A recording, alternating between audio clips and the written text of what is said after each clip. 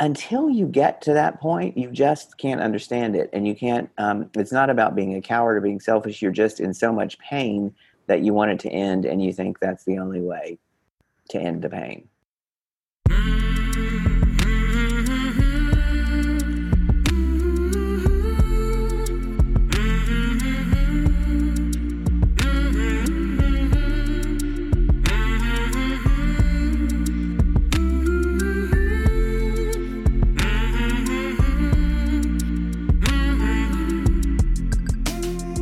Hey there, my name is Sean, and this is Suicide Noted. On this podcast, I talk with suicide attempt survivors so that we can hear their stories. Every year around the world, millions of people try to take their own lives, and we do not talk much about it. And when we do talk about it, most of us are not very good at it, and that includes me. One of my goals with this podcast is to not only have conversations with attempt survivors, but hopefully better conversations. Now, we are talking about suicide. This may not be a good fit for everyone. Please take that into account before you listen. But I do hope you listen, because there is so much to learn. We have been launched for less than a month, and every day we get more and more people listening to this podcast from more and more places. Places like Brazil and Hungary and Latvia and Israel. I'm really glad these stories are getting out there. Now, if you like this podcast, help us out. Subscribe to it, rate it, review it. I don't know exactly why or how this works, but when you do that, more and more people can find it. More and more people from more and more places can hear these stories, because these stories matter. They really matter.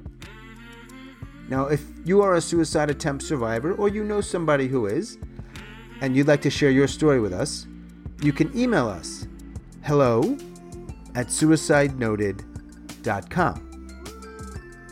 Today I'm talking with Jamie. Jamie lives in New York, and he is a suicide attempt survivor. Hey, Jamie, how are you? I'm well. How are you, Sean? I'm doing pretty well.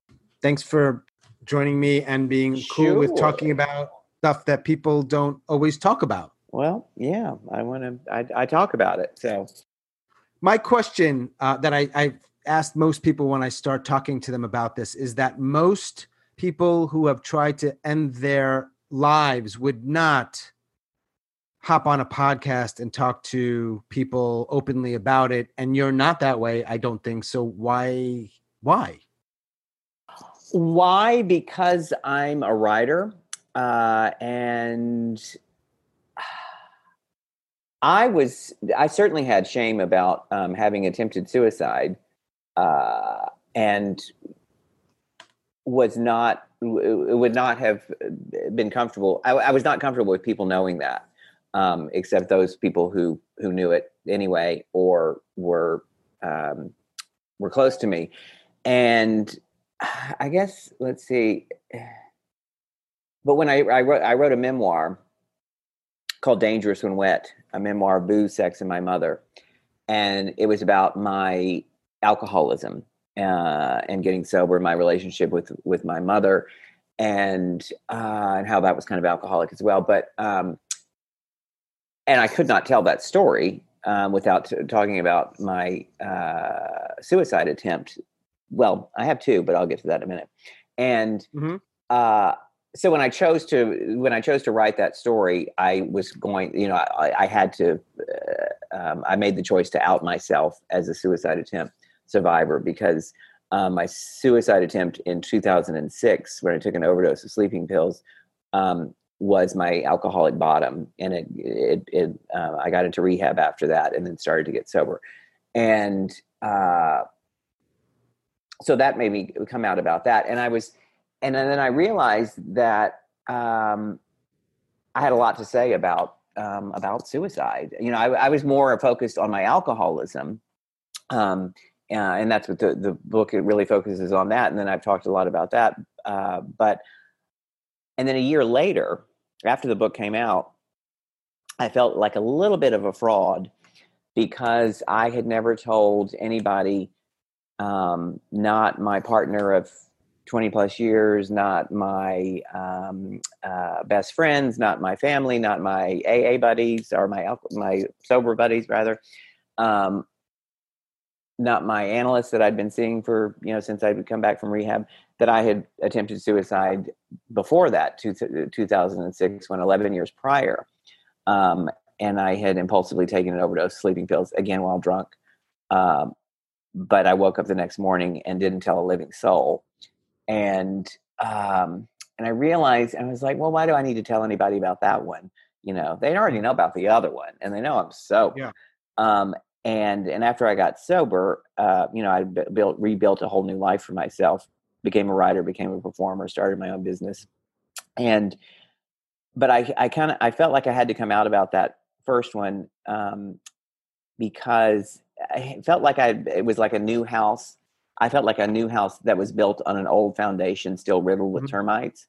And, until I owned that story, and I didn't necessarily have to tell the world about it, but I had to at least admit it to another person. But at that point I had been public about that side of myself, having written the book and been out there talking about it, and all the issues there, that I did come out publicly about that. And I wrote about it in the New York Times. I got a lot of great response, and, and a lot of, people related to it. Either they were also suicide attempt survivors, or they knew people who were, and it helped them understand suicidal ideation and behavior, and, Right. and the connection between alcoholism, substance abuse, and depression. For sure. So the first attempt was in 2006. No, No, the second attempt was in 2006. Oh, I'm sorry. What was the first one? The first one was 11 years before that. So that would be 95?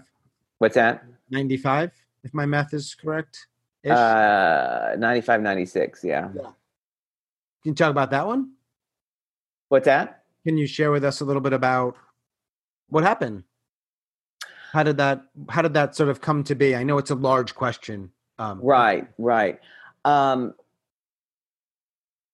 Yeah, at that time I was, how old was I? 27 or so.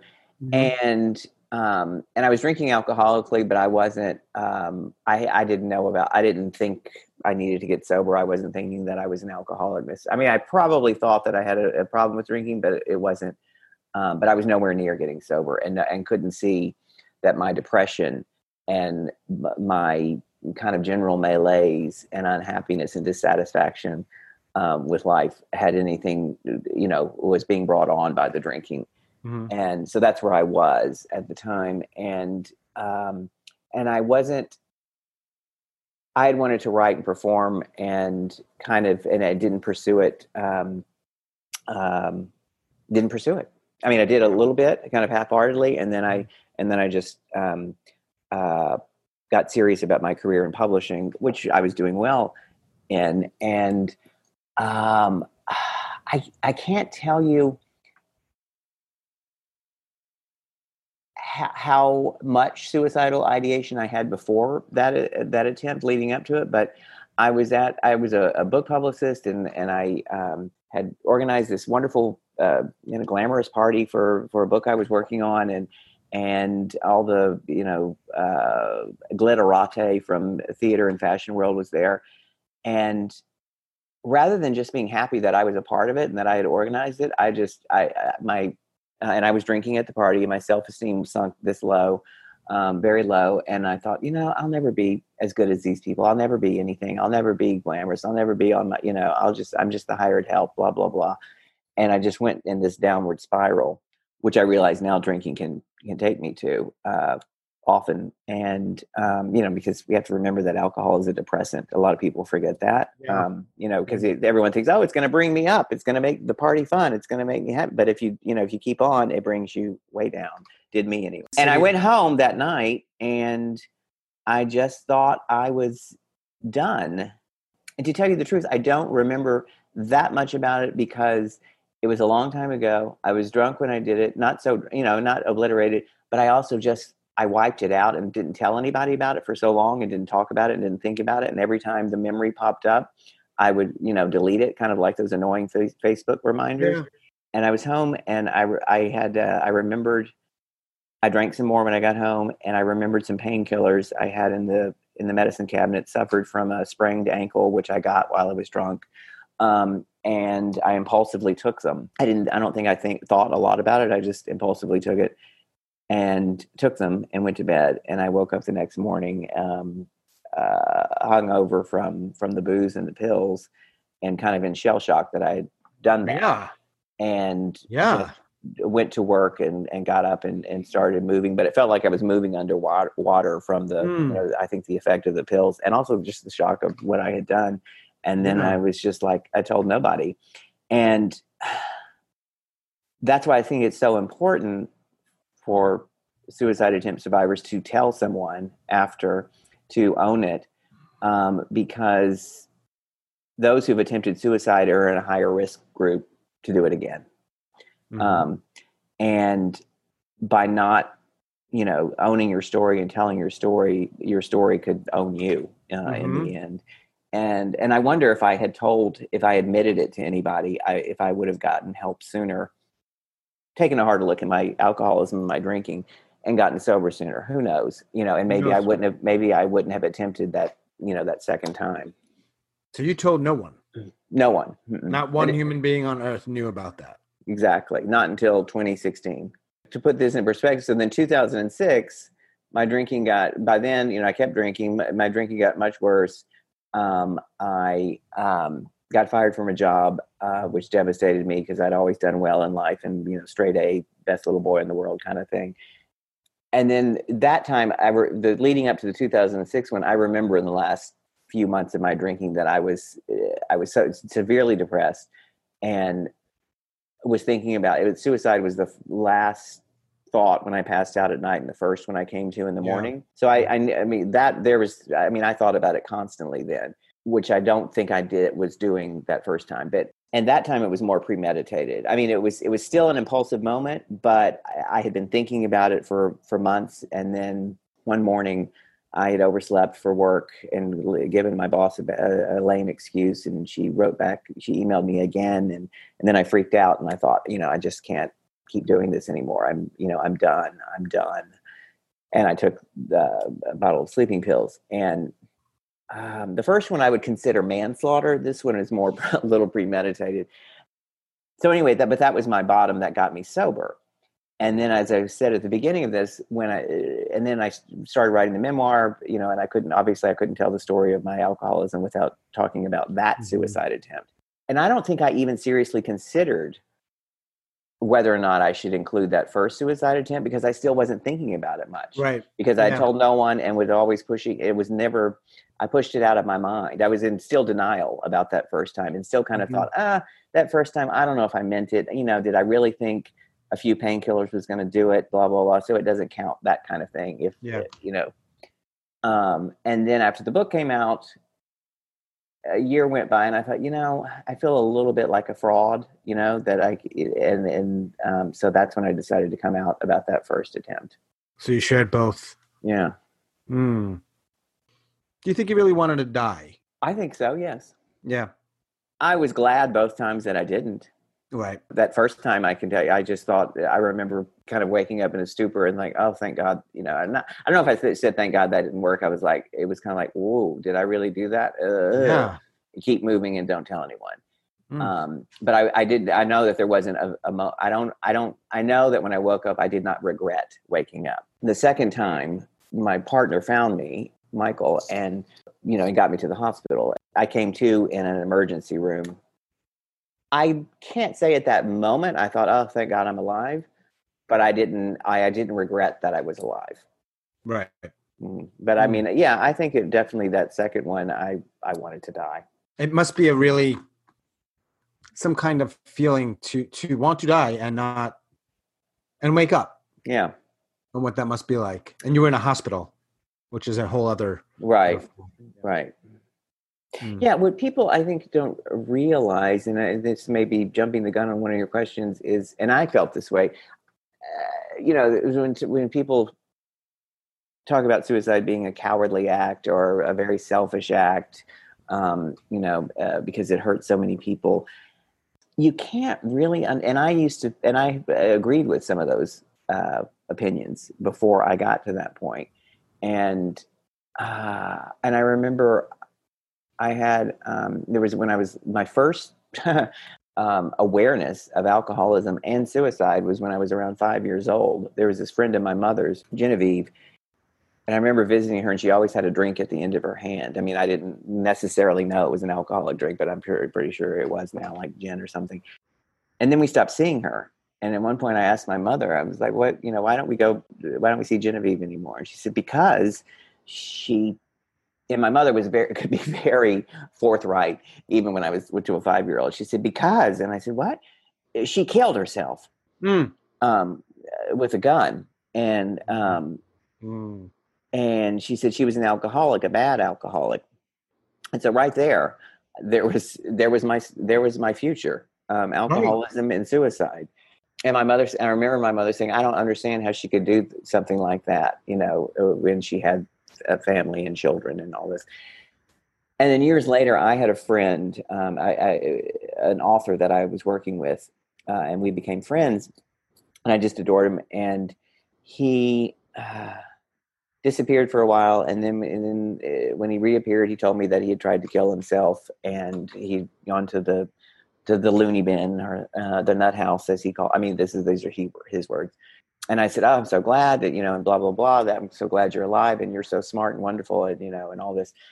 And I was still perplexed. I couldn't understand how anyone could do that. But I remember, he felt like he was done. He said, I just felt like I was done, like I had, done everything I was going to achieve, and the things that I wanted to take off didn't. Thought he was done. And then, I don't know how much longer. Was it a year later? He did it again. He attempted it again, and he succeeded.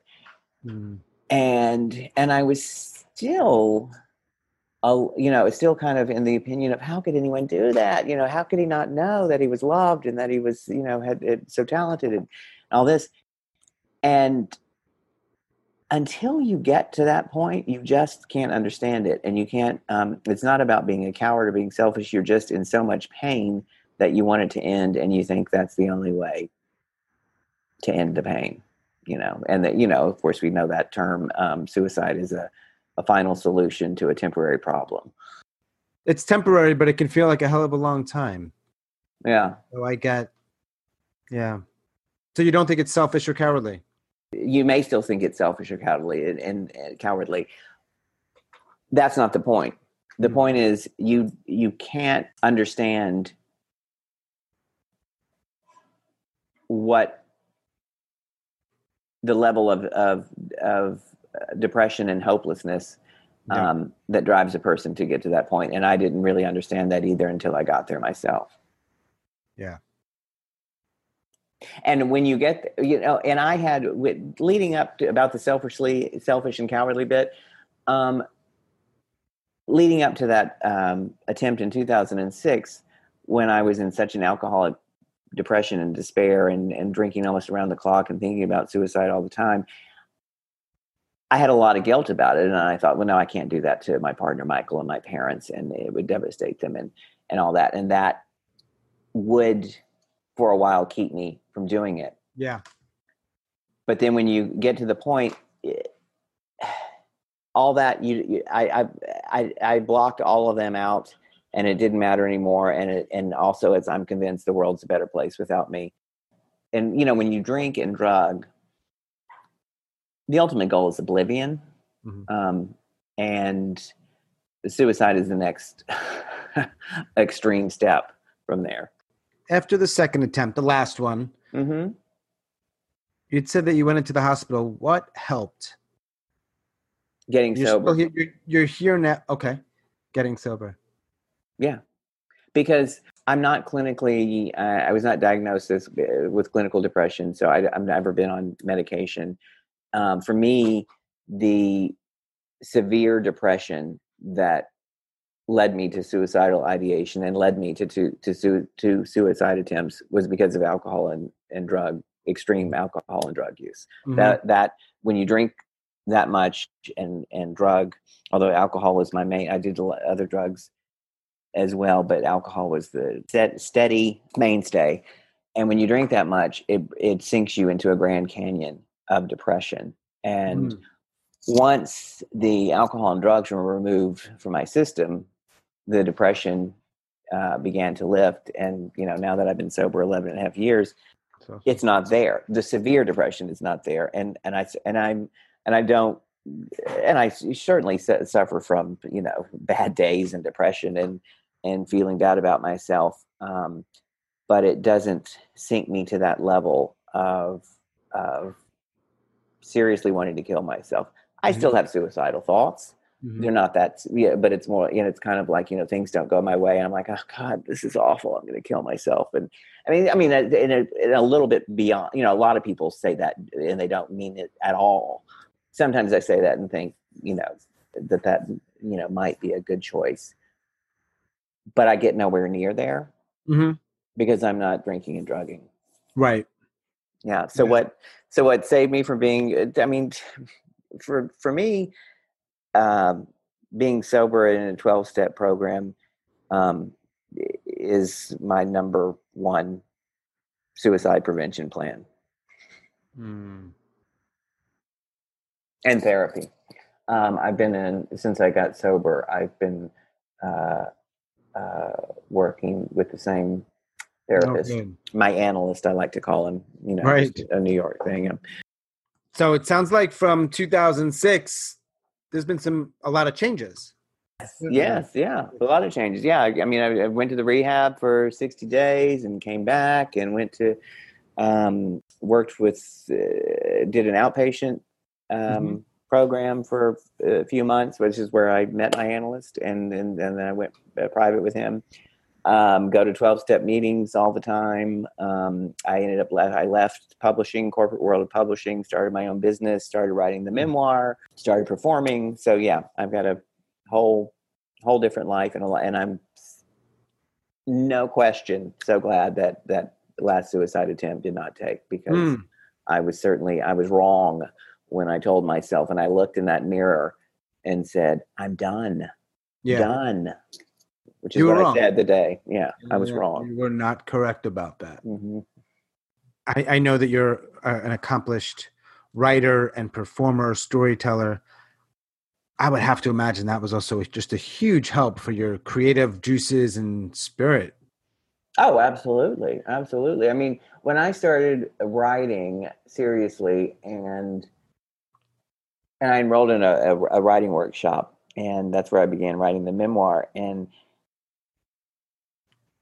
I remember the first time that I had, in that first semester, when I had written something, and I just really nailed it, and it was something I was really proud of. Everyone in the workshop loved it. That high was greater by far than any high I had drinking or drugging. I'm always curious about how people respond to people in pain or despair, certainly if they've tried to end their lives. So, but how did they respond when they learned that you had tried? There were the people, my immediate people around me, Michael, my partner, and my parents, and it's just, we love you, and my God, you can't do that again. I think it was more, a lot of people knew, but they didn't say anything because it was so after the fact. There's like, what do you say? It's just, there was, and I had gotten sober, and so it was more about people focused on, we're so proud of you for getting sober. You've done such a great thing. Or wow, I hear you're doing great. So it was more focused on the fact that I was sober rather than what finally got me sober, which was a suicide attempt. There was some time that had elapsed. But I've had people say, when I've talked about it, like, I'm so glad you didn't succeed, Although this is funny, my mother, I call her Mama Jean in the book, and she was this just over the top Texas woman, with the big hair done once a week, and never left the house not looking camera ready with her makeup on, and she just loved me, and it was kind of smother love that was sometimes often hard to deal with. And when that suicide attempt happened, Michael called her, and she slapped on her face and got on a plane and flew to New York to rescue her baby and get me into rehab. And she just, just adored me and, always wanted to be with me and all this. And so when I got back from the hospital after a week of detox where she'd been waiting, and she was just, she just hugged me and said, I'm just so happy to see you alive. And then there was a little mini intervention with some of my psychiatrist friends, good girlfriends who knew about addiction issues. And so I'd agreed to go to rehab. And then when it was done, my mother, she just looked at me and she pointed a perfectly sculpted red fingernail at me and said, your drinking days are over. And by the way, suicide is a mortal sin. So it's a damn good thing you didn't succeed. Otherwise, you couldn't spend eternity in heaven with me. What do you say to that? So somehow it became about her. Right, but right. That's a different story. She was a Catholic. I grew up Catholic. And of course, it's in Texas, a mortal sin. In Texas, yes. Wow. What part of Texas? Beaumont, southeast Texas, near Louisiana border and Gulf of Mexico. All right. Yeah. Interesting. I wouldn't have guessed that. But now that you say that, I hear something. I'm like, is that a slight little twang I hear? That's what you hear. A little southeast Texas twang. Little southeast Texas twang. It sounds like you're in a pretty decent place. I am these days, yes. Good. For those who are around someone who think are in trouble, are at risk of trying to kill themselves, they should be able to. They should ask the question to that person. And a lot, I just, no one asked me that question. I don't know if people around me thought that I might have tried to kill myself, but I wonder if anyone had asked me that. Now, it doesn't mean that the person's going to answer you honestly, right. Yeah. But people feel like, it's rude to ask that. It's unseemly to ask, honey, I'm worried about you. You seem so depressed and despondent and hopeless. I'm worried that you might want to kill yourself. I'm worried that you might think about ending it all. Or do you feel that way? I would ask the question. Ask the question. And if you're around someone who is heavily abusing alcohol and or drugs, know that they are high risk for suicide. A huge bugaboo it's not even a bugaboo, it makes me angry that when suicide is talked about in the press, and I'm not necessarily saying this is the case with those who deal with depression and like psychologists and well, I don't know, but here's the deal. Often when suicide hits the press because of someone famous kills himself, like when Anthony Bourdain and Kate Spade, when those suicides happen, the story was immediately about depression, and alcohol and substance abuse was almost left out of the equation. And I know there are plenty of people who are not alcoholics and drug users and do attempt suicide and kill themselves without being under the influence. Although I think there are plenty of people who aren't alcoholic and suicide who do it under the influence because the alcohol and drugs gives them the courage to pull the trigger, tie the knot. You have to realize that alcohol and drug use takes you to levels of depression, of artificial depression. So, and that's what it makes me so angry that so often in the press, when these high profile suicides happen, alcohol and drugs are, if they're even mentioned, they're kind of an afterthought. And, in the case of Anthony Bourdain, they were like, they realized it didn't look like there was a lot of toxic levels of alcohol or no drugs in his system. But I mean, he was known for he had stopped using drugs, but, was still a big drinker and was doing it, on his shows. And the residual, even if he was not legally drunk when he did it, who knows how much alcohol had been in his system leading up to that. And there are the residual effects of that. So my advice to someone who is around someone who thinks they may be suicidal, if they're heavily using drugs and alcohol, they're at risk. They should realize that. Alcohol, drug risk. Ask the question, right? Ask it. Yep. Ask it. What would you say to somebody who's contemplating? I think that's almost an unfair question because it's so big and broad. I have a quick, simple answer. To the person who's contemplating suicide, you know what? Don't do it today. You can always do it tomorrow. Wait. Just for the day. You want to kill yourself? Fine. But you know what? Do it tomorrow. And if tomorrow comes, which is today, when it comes, and you still want to kill yourself, say, wait till tomorrow. Yeah. That may seem seem too simplistic, but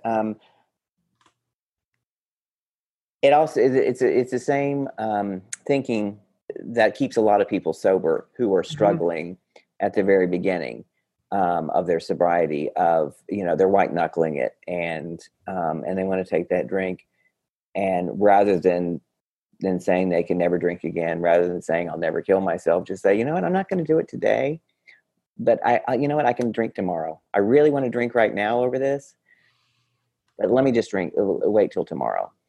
And often when tomorrow comes, you'll be glad that you didn't drink the day before, just like you'll be glad that you didn't kill yourself the day before. My other advice is just tell someone that you feel this way.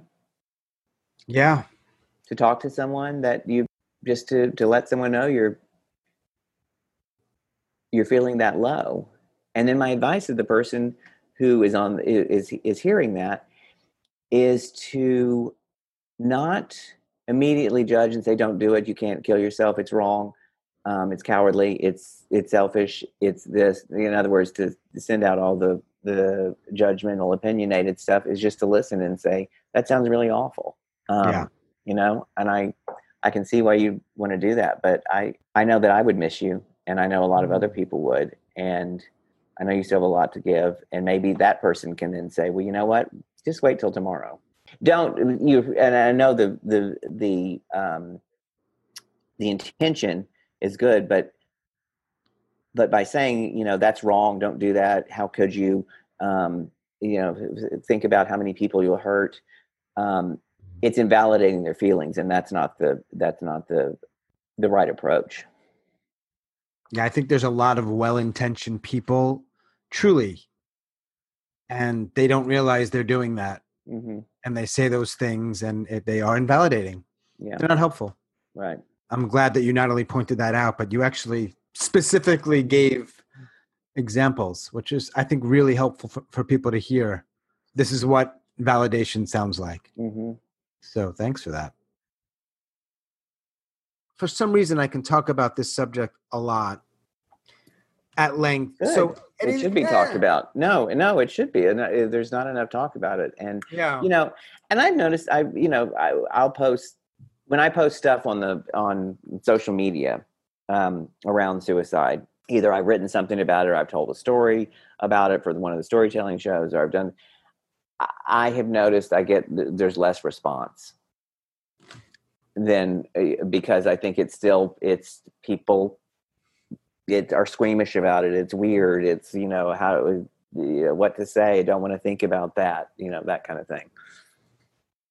So I'm glad that you're doing this, because the more we talk about it, and the more we normalize it. I don't mean normalize the act of suicide or the act of our suicidal thinking, but if we just to bring it out in the open, like we talk much more about alcohol and substance abuse, and we talk much more about depression, we need to talk more about suicide and suicidal thinking. I agree. I've heard several of your stories, including the one about, or that revolves around your suicide attempt. It wasn't just about that. Do people come up to you and say, thanks for doing that? Do you remember how people respond in that setting? Yeah. I've had, again, I would say it's less response. If there's after the fact, if it's a live event and people coming up to me, I would say there have been fewer people coming up to me or are responding after those stories. But what I have got, but the quality Right. of the people who do come up to me and respond is good, because they're like, they share their story. Yep. That either they have attempted, or they knew someone, or they knew someone who attempted and succeeded, and they've been grateful, that I shared the story, and I've also had a lot of people in recovery who related to it, since of course it's the story is as much about addiction as it is about suicide. Have been deeply appreciative of me sharing the story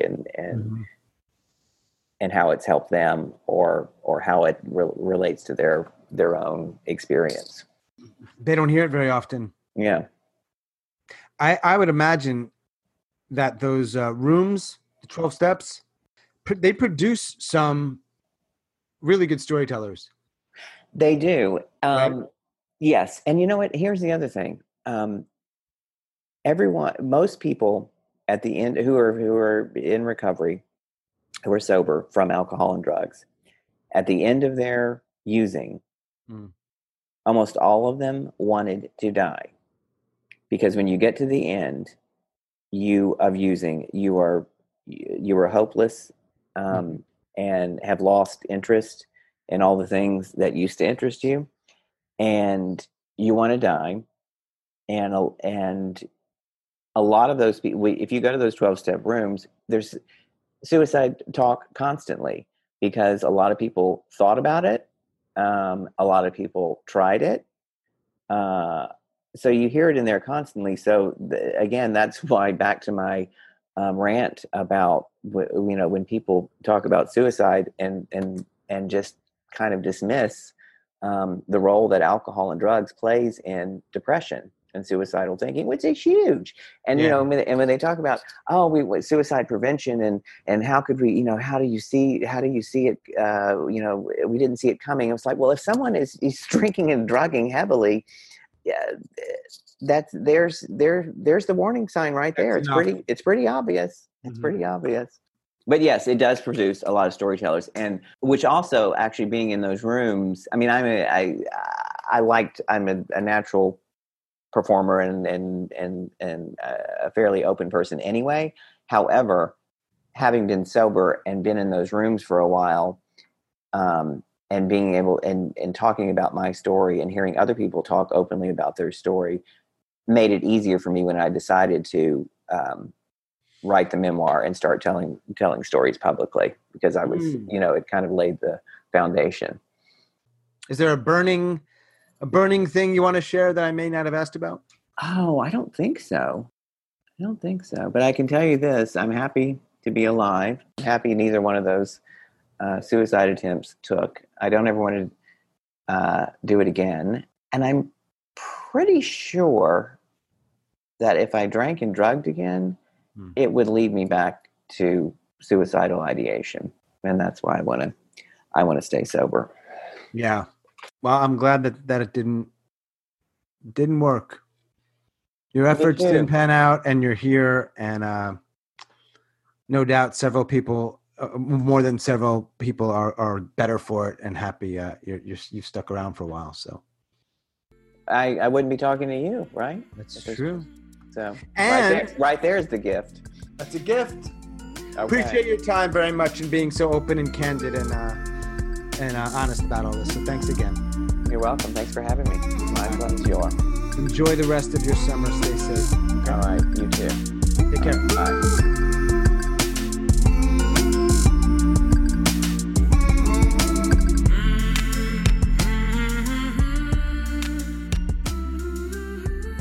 Thank you so much for listening. Again, if you like this podcast, please rate and review it.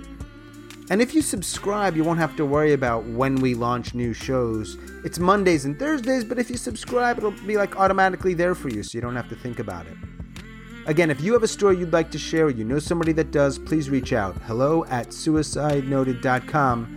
You can also follow us on Facebook. Our Facebook page is Suicide Noted. Until we connect again, please stay strong, do the very best you can, and I will talk to you soon.